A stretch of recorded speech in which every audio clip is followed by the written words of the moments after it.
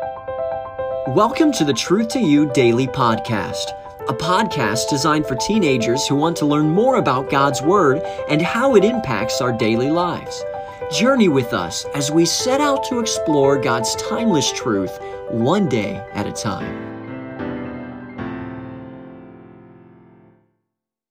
Hello and welcome back to the podcast. I'm glad that you're here today. I want to apologize right away.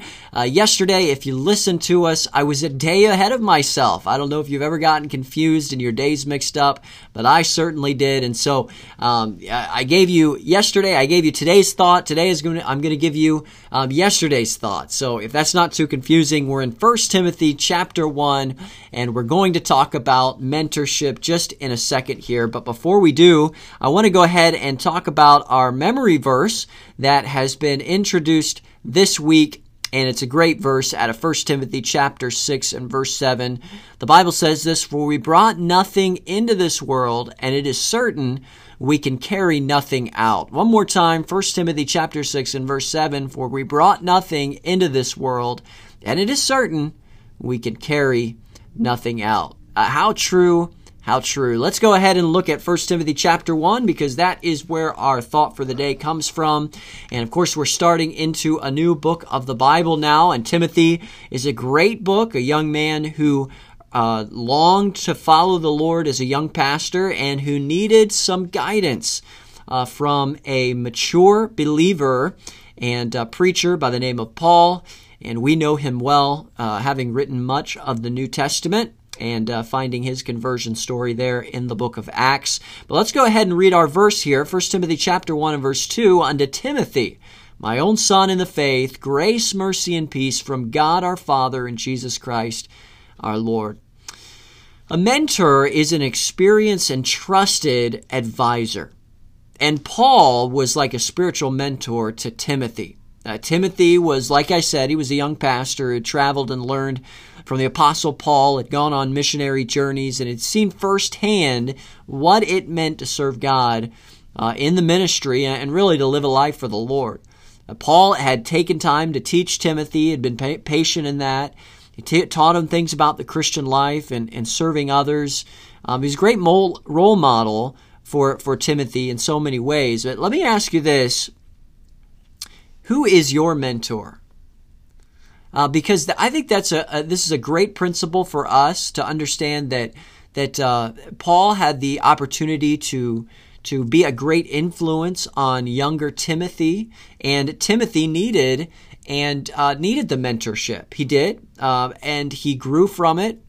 And the Lord has cataloged that in Scripture so that we can see that model and we can grow and learn from his experience. So who is your mentor? Maybe you say, it's my dad, it's my mom. I thank the Lord I have spiritual parents, and I learn from them. I learn from talking with them about spiritual things. I learn by watching their life and the way that they live. I see the consistency by which they live for God, and boy, that has a mentoring effect in my life. Their experience, it teaches me things. They're a trusted advisor. Maybe you have people outside of your parents, and these are folks that have a walk with the Lord, that they've learned something, they've experienced some things in their Christian walk, and you can receive something from them. Maybe it's a teacher, maybe it's someone in your church, maybe it's maybe it's your pastor.